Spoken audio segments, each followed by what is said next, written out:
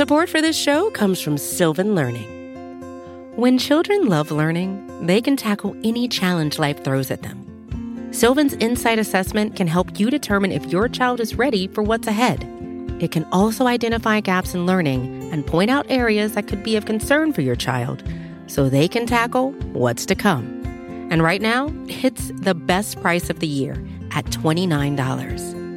Go to sylvan29.com to learn more and get your child's assessment for only $29. That's SYLVAN 29.com.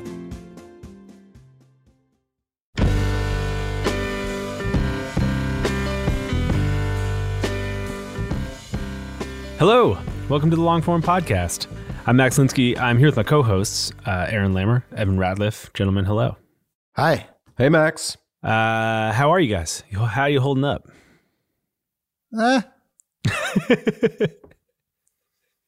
Yeah, you know what? It sucks. This whole thing sucks. That's the universal reaction to what's happening now. Not great. Yeah, someone just sent me a text message that said, I'm okay. Everything is terrible. Just like that, that's how it sounds. Who's on the show this week? This week on the show is Ed Yong. He is a science writer at The Atlantic, and he was actually on book leave in January and February, and then he was called back to The Atlantic to try and cover what is happening in the world. And we talked about it in the interview, but his editors brought him back and said basically, like, take as big a swing as you can to try and understand the coronavirus and what's happening in the world. And he published a piece last week. It's called How the Pandemic Will End. And it is exactly that. It is a very, very big swing. It starts with the failures of testing in America, moves to what's going to happen in the short term, then in the medium term, and then the sort of long-term effects of what we're living through now. And I read it and sort of immediately it felt like the first thing that had any kind of long view of this. And it helped me see a whole lot of things clearly that I hadn't seen before. And so I called him up and we talked about it and talked about how you report a thing out like this and how he's feeling. And also particularly like how the people he talked to for the piece are feeling. He talked to all of these people who had done pandemic modeling for years and years and years and years. And I was particularly interested in like what their experience right now is like. Anyway, it was a good one. I also want to thank Ross Anderson, who's Ed's editor. Ross has been on the show before. He's like an old friend of Longform. Longtime friend of the show. Yeah, and he gave me all kinds of dirt about Ed. Ross actually edited his piece, and I talked to him before I talked to Ed. So thanks, Ross. And I just want to add to this. Ed Yong is one of those people that we probably should have had on a long time ago. And it's like we have so many people on lists, and he is one of the best science writers working today, even before all of this. And this is a sort of unfortunate but fortunate moment that we could get him. Yeah, whenever he does finish that book, he'll come on and we'll do the regular long form episode. But this one's definitely going deep on the one piece. I should also say one other thing, which I forgot to mention, is that he wrote a piece 2 years ago in 2018 about pandemics and how unprepared the world was for what's happening now. So this is something that he's been thinking about personally for a long time. If you are looking to take a big swing, do it with a newsletter with MailChimp. They are keeping the lights on through these times for this show, and we appreciate it. Thank you to MailChimp.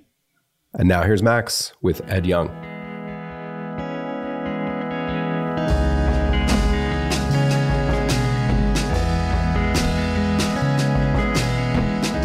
Hey, Ed, welcome to the podcast. Oh, I appreciate being asked. I'm a big fan of the podcast, and I was saying to a friend that, the world is collapsing in itself and everything is terrible, but at least I got an invitation to go on Longform. That's a plus. Well, you got to look for the silver lining somewhere, right? Right. I appreciate you doing this, man. I appreciate you finding time. Time is one of those constructs that now feels both in ample supply, but also like there also seems to be a complete dearth of it. You know what I mean? Like I totally don't agree. Quite remember what day it is. I think it's Sunday. I'm told. Sources tell me that it's Sunday. The calendar says it's Sunday evening. I just put my kids to bed. It's also potentially just one long day now. Right. And it is this funny thing where I both feel incredibly busy, tired all the time, and totally bored. Yeah, absolutely. Like the hour when I'm not frantically working feels like that bit is Groundhog Day, and everything else is like a Michael Bay movie. It's totally true. I also feel like people's availabilities are very different now. I've said to several people, yeah, no, I'm totally free to talk. I'm going to be here from about 4:00 tomorrow until the summer. Exactly. Yeah. Yeah. I've got no plans. And yet I'm on phone calls all the time. Anyway, this is a phone call I'm very happy to be on. Here's my first question, Ed. How are you, man? Like, how are you personally? I'm good, thanks. I'm holding up. I am safe. I am healthy to my knowledge. And, I definitely feel that I am in a pretty privileged situation. I've got a partner, so I've got someone with me all the time. I've got a nice place. And I think most importantly and relevantly to this conversation, I have a job that is very relevant and feels very important right now. So like my duty in the middle of all this feels incredibly clear and pertinent. And I think that feels like a huge blessing. Like it takes a lot of time, but I'm not scrambling around trying to find a way of making myself useful. Like I know exactly what I need to do. How would you define that duty? What is it that you know so exactly that you need to do? So just do the journalism, explain to people what is going on, cut through the increasing tangle of misinformation, confusion, fear, panic, all of that. Just do the job. Tell people what is happening as clearly and accurately as possible. Does doing the job right now feel different than it has over the last 10 or 15 years as you've been doing this? Like, does the job feel different, or do the stakes just feel higher? So yes and no, same and different. So the difference, I think, is that the stakes and the urgency feel much, much higher, orders of magnitude higher. I was telling a friend earlier this weekend, normally when I write things that are about a pressing societal issue. Like I do a lot of writing about conservation issues, for example, and sometimes I write about climate. I've written about pandemic preparedness before. All of those pieces feel like they're about things that need to get solved, but in timeframes of, say, months or years. And I feel like my contribution journalistically is to shine a light on small parts of it, but on the assumption that like no one person is going to radically change policy. And like the policy changes that I would hope for would be in the order of months or years. But now I'm writing pieces that I think are affecting people's choices and lives and hopefully the direction of the entire country on an hourly basis. Now the changes that I hope to see immediately, like right now. And that does create a massive sense of urgency, a sense of pressing incredibly high stakes. And it's a burden. When I write a piece about some very, very low stakes, funny, weird, like animal behavior story, I still agonize about whether I've got it right, whether it's accurate, whether I've been fair, and whether I've missed any angles. So to now have to be writing like the piece we're about to talk about, a sweeping 5,000-word piece about a pressing, urgent, life or death global catastrophe, it's a lot. It sounds like a lot. But like I said, it's the job. Given that I'm in a position where I'm not facing a lot of the other stresses that people are facing, this feels like a burden that I should and can shoulder. I do want to start, if we can, with that piece you wrote in 2018. Oh, yeah. We'll talk about the piece you wrote last week, and I'm also interested in how you decided to sort of leave book leave and take on that duty you just described. But as I was reading the piece last week, I remembered the story that you wrote in 2018 and went back and read it. And there's this line about 2/3 of the way through that has been haunting me since I read it, which is, this long list of all of the things that America has going for it in the face of a hypothetical pandemic. And the last line of the graph is, America is as ready to face down new diseases as any country in the world. Mm-hmm. And I just, it's so haunting to read that now. And I wonder what you think of that line. Yeah, it is really interesting to revisit that piece, because I think, people on Twitter have rediscovered that piece, and the way it's usually framed is, Ed Yong was writing about this 2 years ago, saw it coming, predicted it was going to happen. And, firstly, I'm only one of many, many people who've been writing about this, both in magazine features, books, whatever. So a large community of writers and health experts in the main predicted that something like this was going to happen. But, it's fairly easy to predict a pandemic is going to happen because it was always just such an inevitability. It's very, very hard to predict not just how, when, and all the particulars of it happening, but also the world's response to it. And I think that has been truly shocking to me and also to most of the other health experts whom I've spoken to. And that line in particular, that's sort of the starting point for the new piece, which is that, sure, no country in the world was ready. And I think it was pretty clear from that 2018 piece that the United States was not ready. But I think that it was also, you could have also put good money on the United States being readier than most. Right. And certainly like a degree of ready that would mean that things would be bad, but not necessarily like catastrophic. And I think that illusion for many has just been completely shattered by the events of the last 2 months. I think the United States has, despite having so many advantages going for it, has just, face palmed in the face of this crisis in a way that to many people was quite literally unimaginable. Yeah, I mean, in the piece you wrote last week, another one of the really kind of haunting things was all of these folks whose job it is to model pandemics like this. None of them took into account that we wouldn't be able to do basic testing. Yep, exactly. Like even the worst case scenario models didn't account for the current scenario we're in. Right. Yep. It really was beyond the pale. And, these are some of the most intelligent people I know on this topic. These are people for whom preparedness literally is their jobs, and people who've been warning about this for years and years and years. And even they didn't see the exact ways in which we've made mistakes.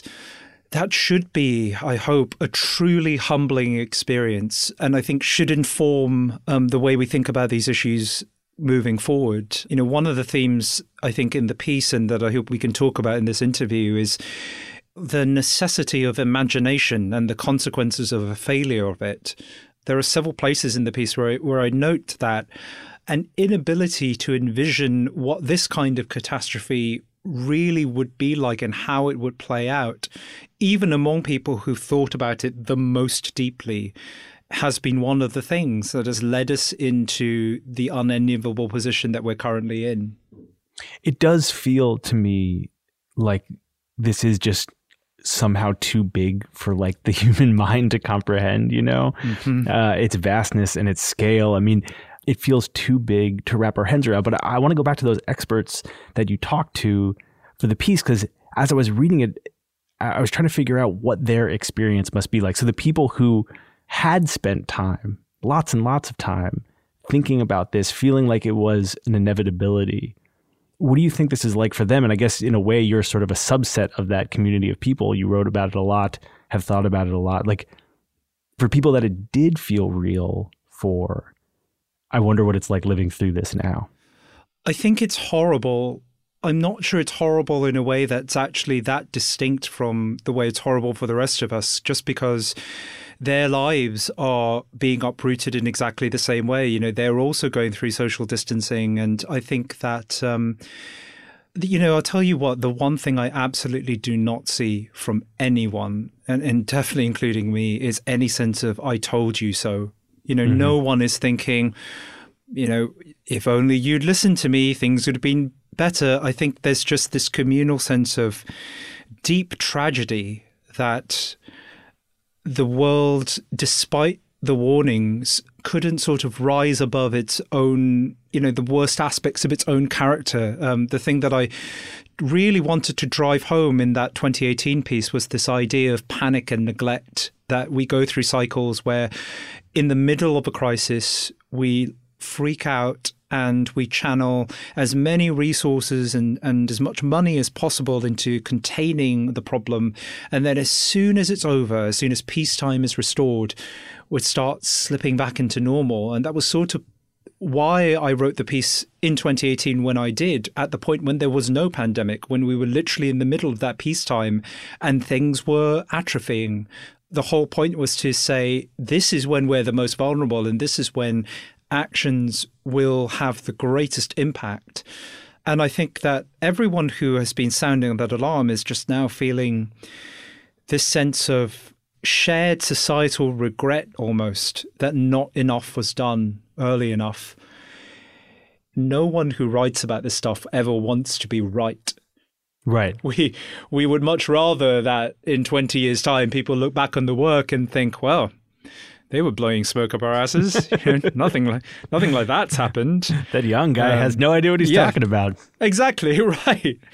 That would be miraculous. And I sort of feel the same about the current piece. Like it talks about a lot of very dire projections. And if in a year's time people look back at it and think, well, we didn't even come close to that, then that will either be because things were much better than we thought, or because we took the right steps to avert catastrophe.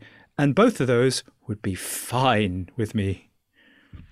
Well, let's talk about the new piece. And I certainly want to talk about the content of it, but I'm also interested in the process and how you put something like that together. And so maybe that's a decent place to start. So you were on book leave. I was. You wrote a piece, I think, in January, another couple in February. But with something evolving this fast, how do you approach trying to take like a longer view? How does the idea for how the pandemic will end come to mind? Yeah, so I was on book leave. I started in October. I had 10 months. So by the time the first inklings of the pandemic were happening, it was in January. I was 3 months into it and finally getting some momentum in. And at the time I was writing, my agreement with The Atlantic was to write one piece a week for them. And I think it became immediately obvious that so much was happening on this front that it was impossible to keep up with the news and do a weekly piece while also doing work on the book.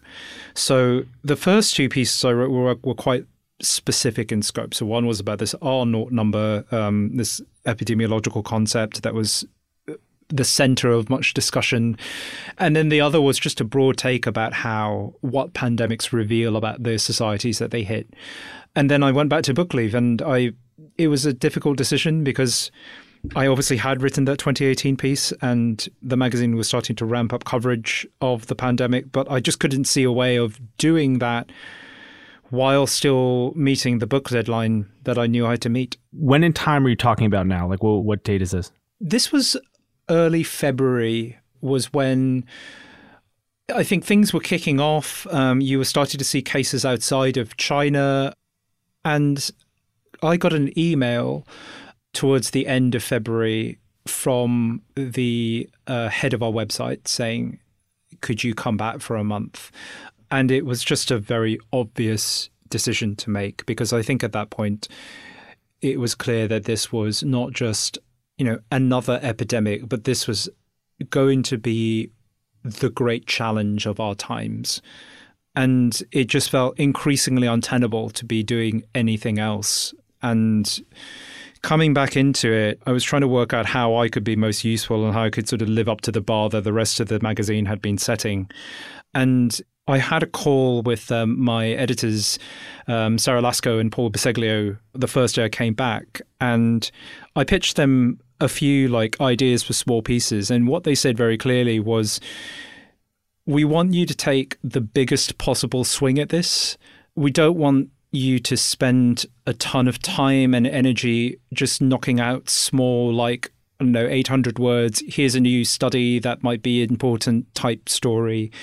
We want you to take the biggest, most sweeping look at what is happening. And so we decided to make it a kind of conceptual sequel to the 2018 piece, which asked, is America ready for the next pandemic? Clearly, the answer is no. So now what?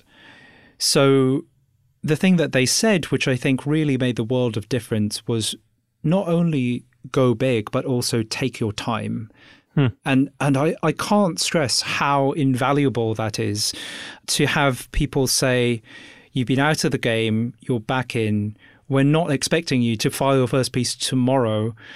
We want it to be as good as possible. And if that means taking the next 2 weeks to do it, take those 2 weeks.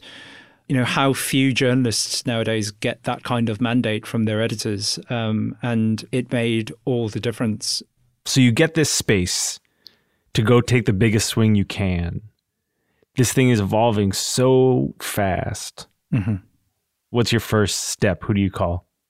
So I started calling several of the people who I talked to for the first piece, the people who I thought would have the clearest eyed and the most thoughtful view of what was to lie ahead. And I think it was clear to me that one of the gaps in the first piece I did, which interviewed people who work in hospitals and who work on vaccines and epidemiology and global health and all of that, was a lack of contribution from social scientists, from historians, from anthropologists. And it was really clear that those people would be crucial for defining the fourth act of the piece, which was the aftermath. I think quite early on, it became clear to me what the structure of the piece should be, which was this 4-part look at the past, present, and future of the pandemic. And one of the themes in the piece was that this failure of imagination has cost us, this inability to conceive of a situation where testing might fail, this inability to look at what was going on in China and think we might be next, this inability to look past that rhetoric of exceptionalism and to imagine a case when the so-called greatest country in the world would prove to be one of the greatest cautionary tales in the world. I think to avoid making that mistake, we need to be able to imagine what the world might look like afterwards. And to start laying the, if not political seeds, then at least mental seeds for that right now. Ed, I wonder if you'd be willing, if we could just walk through those 4 sort of sections of the piece quickly for anyone who didn't read it and just kind of talk them through. Is that okay? Yeah, sure, we can do that. So the first section, the first act, is essentially what the hell just happened. Right, totally. Ed, what the hell happened, man? How did this happen? Yeah, so the first act sets up the fact that we're doing considerably worse than people thought we were going to do. And the main reason for that is a lack of adequate testing. Through various problems, the US failed to develop a good diagnostic test for this new virus. And that, combined with the properties of the virus itself, its ability to spread from one host to another before triggering symptoms, meant that it was allowed to gain a foothold in the country and to spread everywhere before anyone had any idea. And that original sin just cost us everything. It meant that the United States' decentralized healthcare system becomes its greatest vulnerability. Suddenly, no state can help each other. All states are competing for the same dwindling resources. And then on top of that, you have a federal government that is bereft of expertise because it's hollowed out a lot of its centers of expertise over the last few years. And you have a leader who seems either unwilling or unaware of the actions that need to be taken. And all of those qualities meant that the country that should have been most prepared just failed catastrophically. Did you talk to Fauci for the story? Yeah, I did very briefly. I sent him an email and he called me one night while he was in a green room just before an interview. So yeah, we did have a quick chat. It's kind of wild thinking about that guy's experience right now.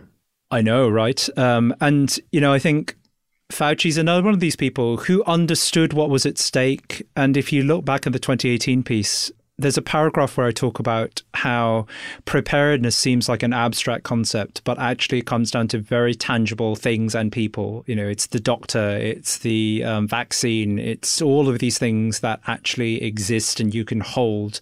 And I have a quote from Fauci that's something like, it's like links in a chain. One weak link and it all breaks. You need no weak links. And the testing problem was our weakest link. There were a few, but that's just a perfect example of what he was talking about. Like that one thing really broke a lot of other things. So what happens next? So to be clear, we're in trouble. Things do not look good right now, and they are going to look worse as the pandemic spreads, not only in the major hubs you've already heard about, like New York and Seattle, but then around the country. What we're seeing now will inevitably get worse over the next couple of weeks because the disease has a long fuse, and people who have been infected will only start showing symptoms shortly, and then will take a while before they get to a situation where they need to be in ICUs. So to some extent, we know that no matter what we do right now, things are going to be bad. But to avert the worst case scenarios, there are things we can do. And without going into all the detail in the piece, there are 4 things, which are basically we desperately need to get more masks and other medical supplies to protect healthcare workers. We need to do widespread testing, if at all possible, to work out where the virus is. We need, in the meantime, to adhere to social distancing, physical distancing. So I say in the piece that there are only 2 groups of people right now. There's Group A, who's everyone in the medical effort or efforts to support it by making supplies and so on.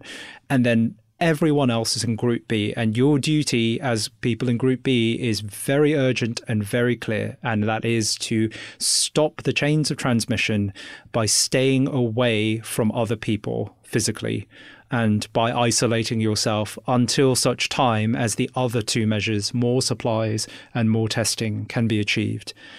And to do all of those 3 things well, we need the 4th thing, which is clear and coordinated leadership from the White House. And, I think 3 of those 4 things may be achievable. How does the 4th one make you feel? I mean, understanding this on the level that you do, spending as much time with the people who understand it the best in the world. Just what is it like for you to have so little confidence in the 4th option? I mean, it doesn't feel great. I do think that with a challenge of this magnitude, coordination is essential. I think to a degree, in the absence of it, different local and state level leaders will rise to the occasion and do their best.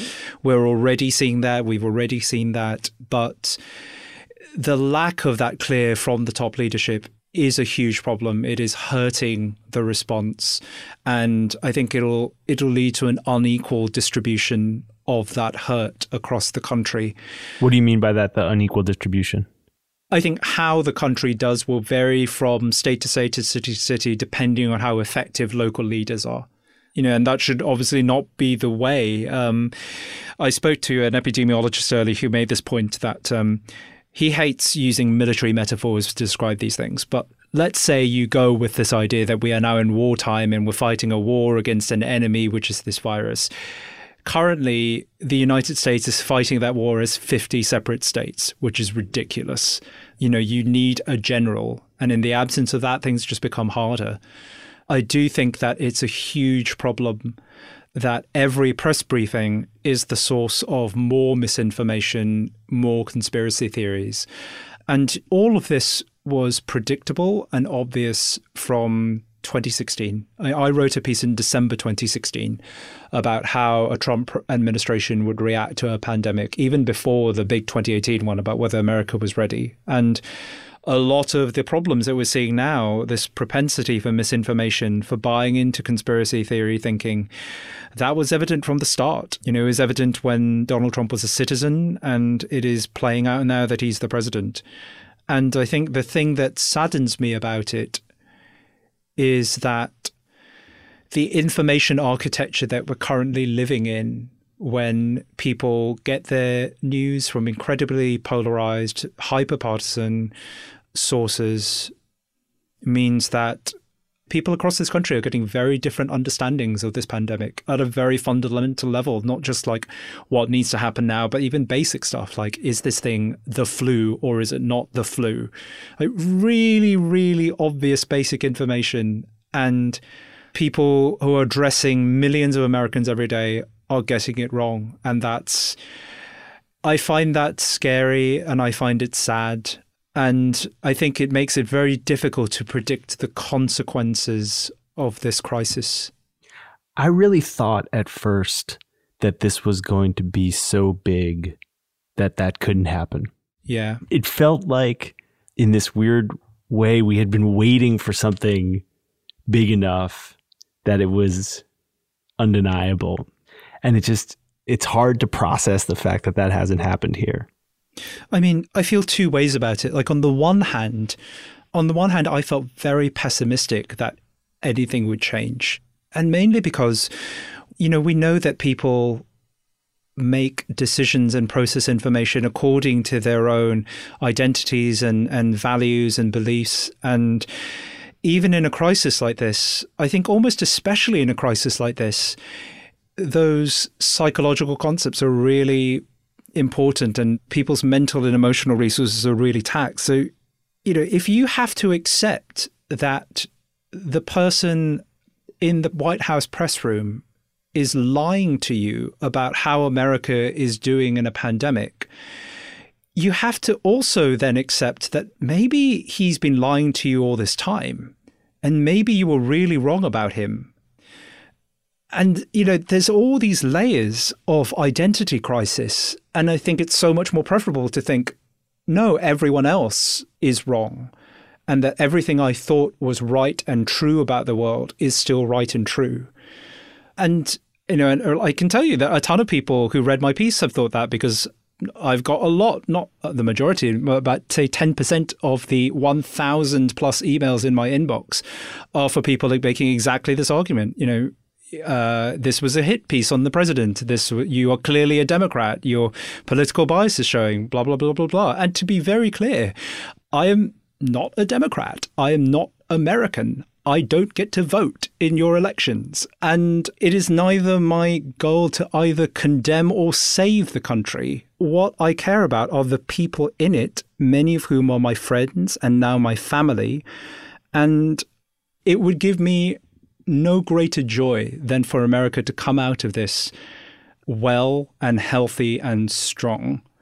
But you can't do a piece like this without talking about politics, because politics is half of the reason why we're in this situation that we are. And I think that's going to force a really uncomfortable reckoning with a lot of people. So the second bit of this, the counterpoint to my pessimism that anything would change, is that sadly, I think that this is going to be so devastating that it will draw a very clear line between actions and consequences. Now, if you get up there and you make some proclamation about restoring X number of jobs or boosting the economy or whatever, the consequences of that promise, whether it was made truly or falsely, won't be visible for months, maybe years. And then people can argue the toss about whether you were telling the truth or not, to what extent it was right. But now, if you get up there and you say everything's fine, in a week or so, it will be very obvious that everything is not fine. If you say everyone can get a test, the next day, the people who believe you are going to be unable to get a test. And I just think that because of that immediacy of consequence, this might be a thing that even Trump can't just bend to his whim. This is not an aspect of reality that he can bulldoze his way over with rhetoric. I keep thinking, and I just think this is one of the most heartbreaking stories. to come out of this. After Trump tweeted about hydrochloroquine and azithromycin, there was that story of one couple who took a chloroquine salt that was used as part of like their aquarium care, and the husband died. And the wife was quoted by, I think, a local news station as saying, don't listen to the president. They were up there saying that basically there was almost like there was a cure. And that's sort of what I mean. And it kills me that it might take tragedy to make that chain of causality clear. What do you think is going to happen, Ed? What happens now?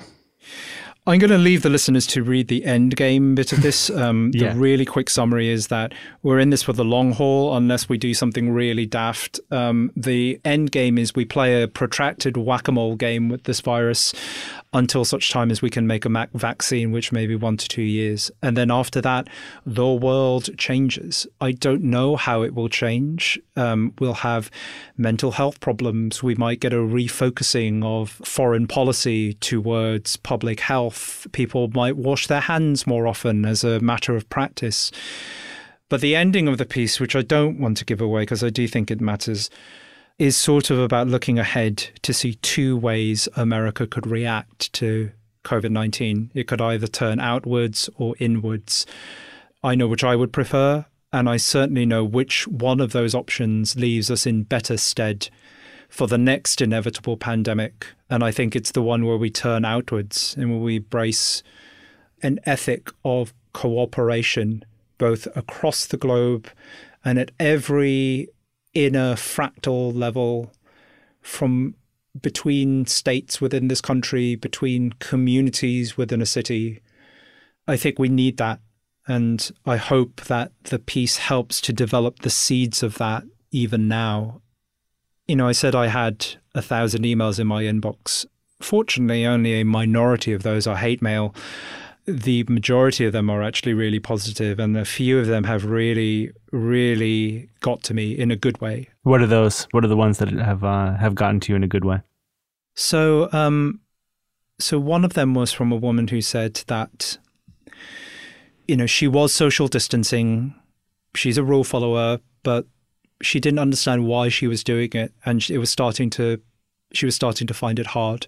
She's got 3 kids.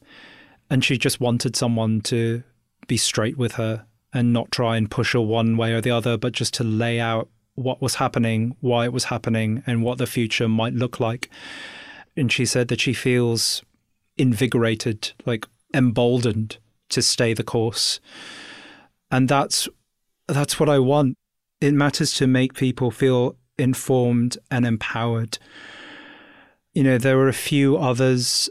A lot of people wrote about feeling braver after reading it, like better able to face the future, even though that future sounded pretty ghastly. At least they had a sense of what was coming, and at least some of them talked about really wanting to work harder to lay the foundations of the world that they were hoping for. That ability to motivate people at a time like this gives me hope. I was talking to a colleague, Van Newkirk, who's a tremendous writer at The Atlantic and someone who I've looked up to for some time.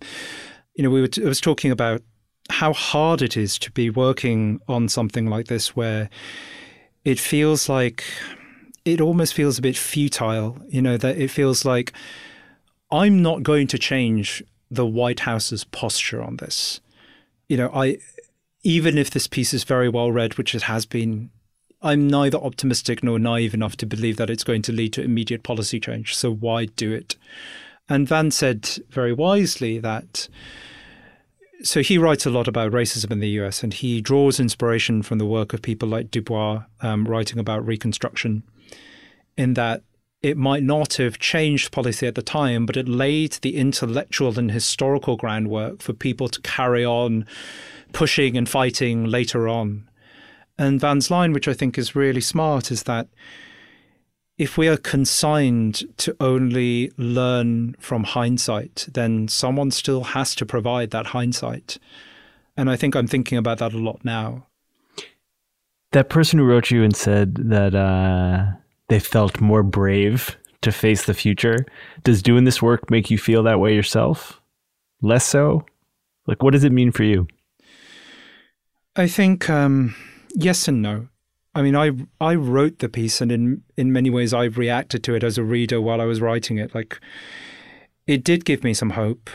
I know that it helps me to think about what the future might look like and what needs to happen, because otherwise it's so easy to lapse into this cynical nihilism of nothing we do matters. And my friend Rose Eveleth hosts the Flash Forward podcast, which if any of your listeners have not listened to before, I would highly recommend it. It's one of the greats. Absolutely. I mean, just a spectacular piece of journalism, and so singular in its ability to imagine what a better future would be like. And this is Rose's kind of mantra, that even if we believe the future might be bad, it still behooves us to imagine a good one, and it's not set. We get to decide what it might look like, and we get to work towards it. And it's part of what I wanted this piece to do.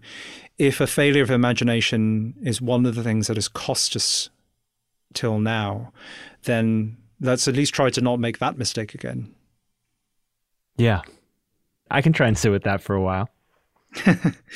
And, I think it has helped me to pull the pieces together. I think I was in the same situation as most of our readers and our listeners when I dove back into this, which was just, this story is everywhere and everything. And I think a lot of the modern news enterprise is just, I'm trying to find the right way of phrasing it without sounding antagonistic to people doing amazing day-to-day reporting. But it's like, its weakness is that for a fast-moving, continually changing story, when you're doing necessary but piecemeal reporting, it's very hard to see that big picture. And, as a reader, when I read big stories not on my beat that are of this form, I get very easily lost. It's like seeing this landscape through 1,000 different keyholes.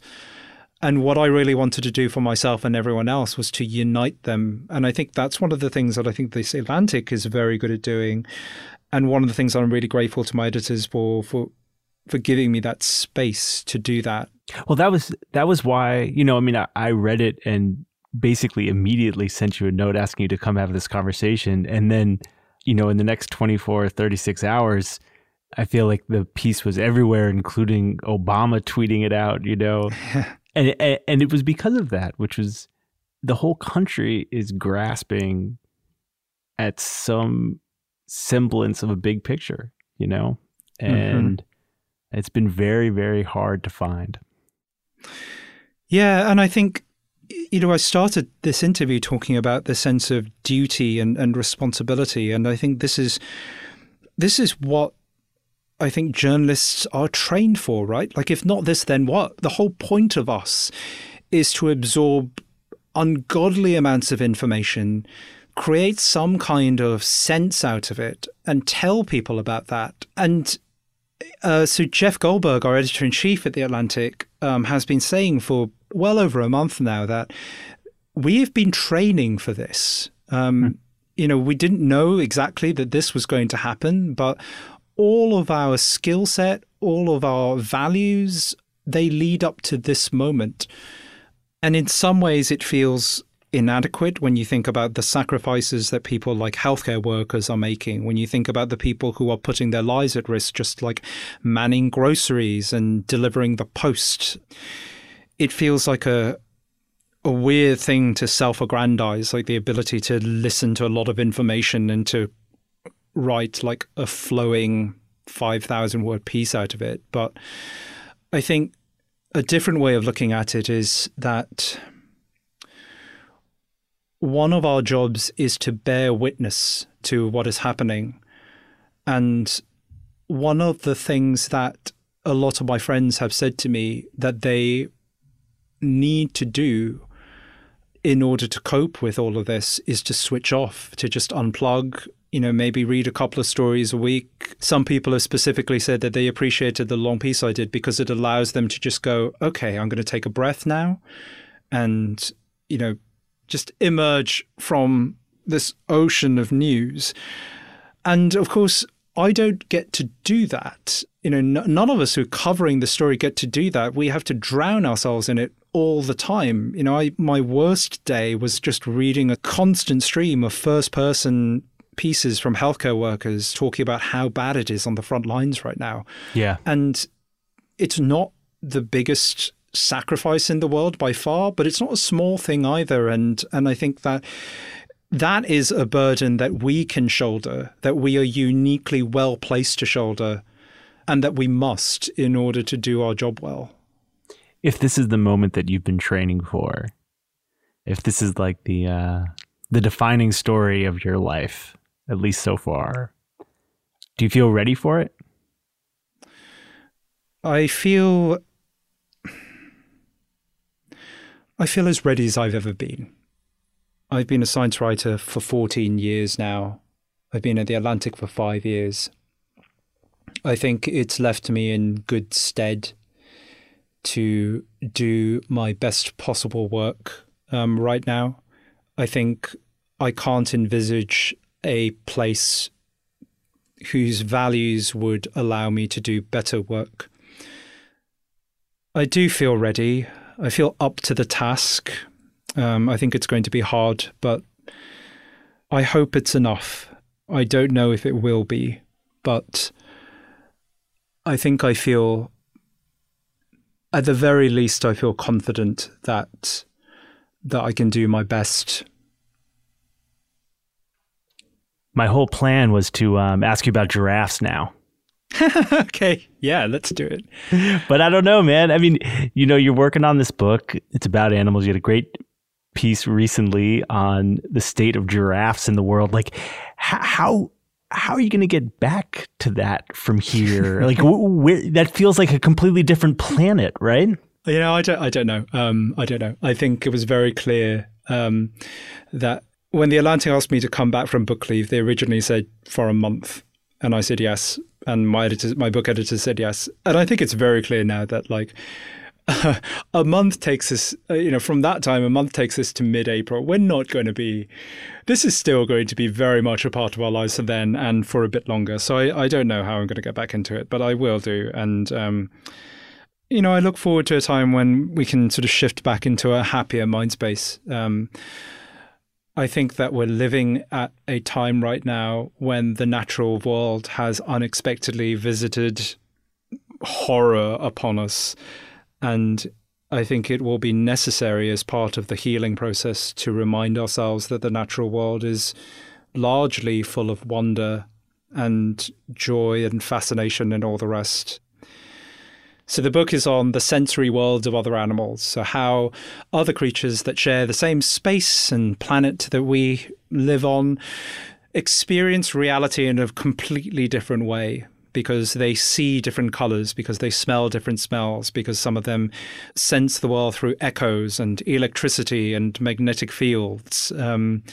So it's about trying to give people a grander sense of everything they felt familiar with through the eyes and ears and noses and paws and everything else of other creatures around them.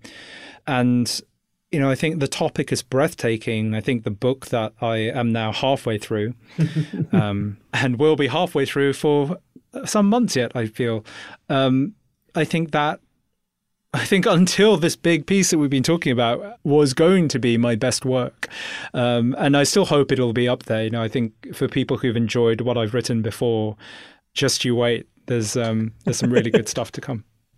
Well, when that book comes out, you come back on the show. It'll be a very different moment than the one we are currently living in. But I'm glad that in this one, you're doing the work that you're doing. Thank you. Thanks for having me on. I mean, I really appreciate it. And I'm very grateful to everyone who's taking the time to read the work at the moment. I think it's difficult stuff. And I think at the moment, reading anything sort of takes a toll. So I am grateful to the readers. Ed, take care of yourself, man. Stay safe. Yeah, you too. Be safe. Thanks for having me.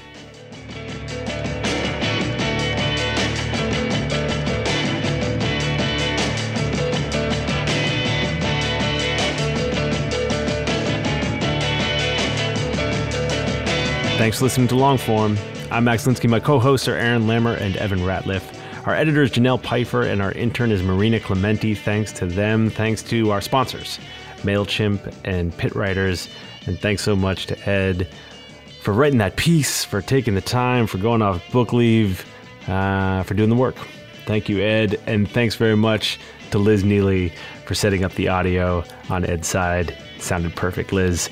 Thank you. We will be back next week. Stay home. Stay safe.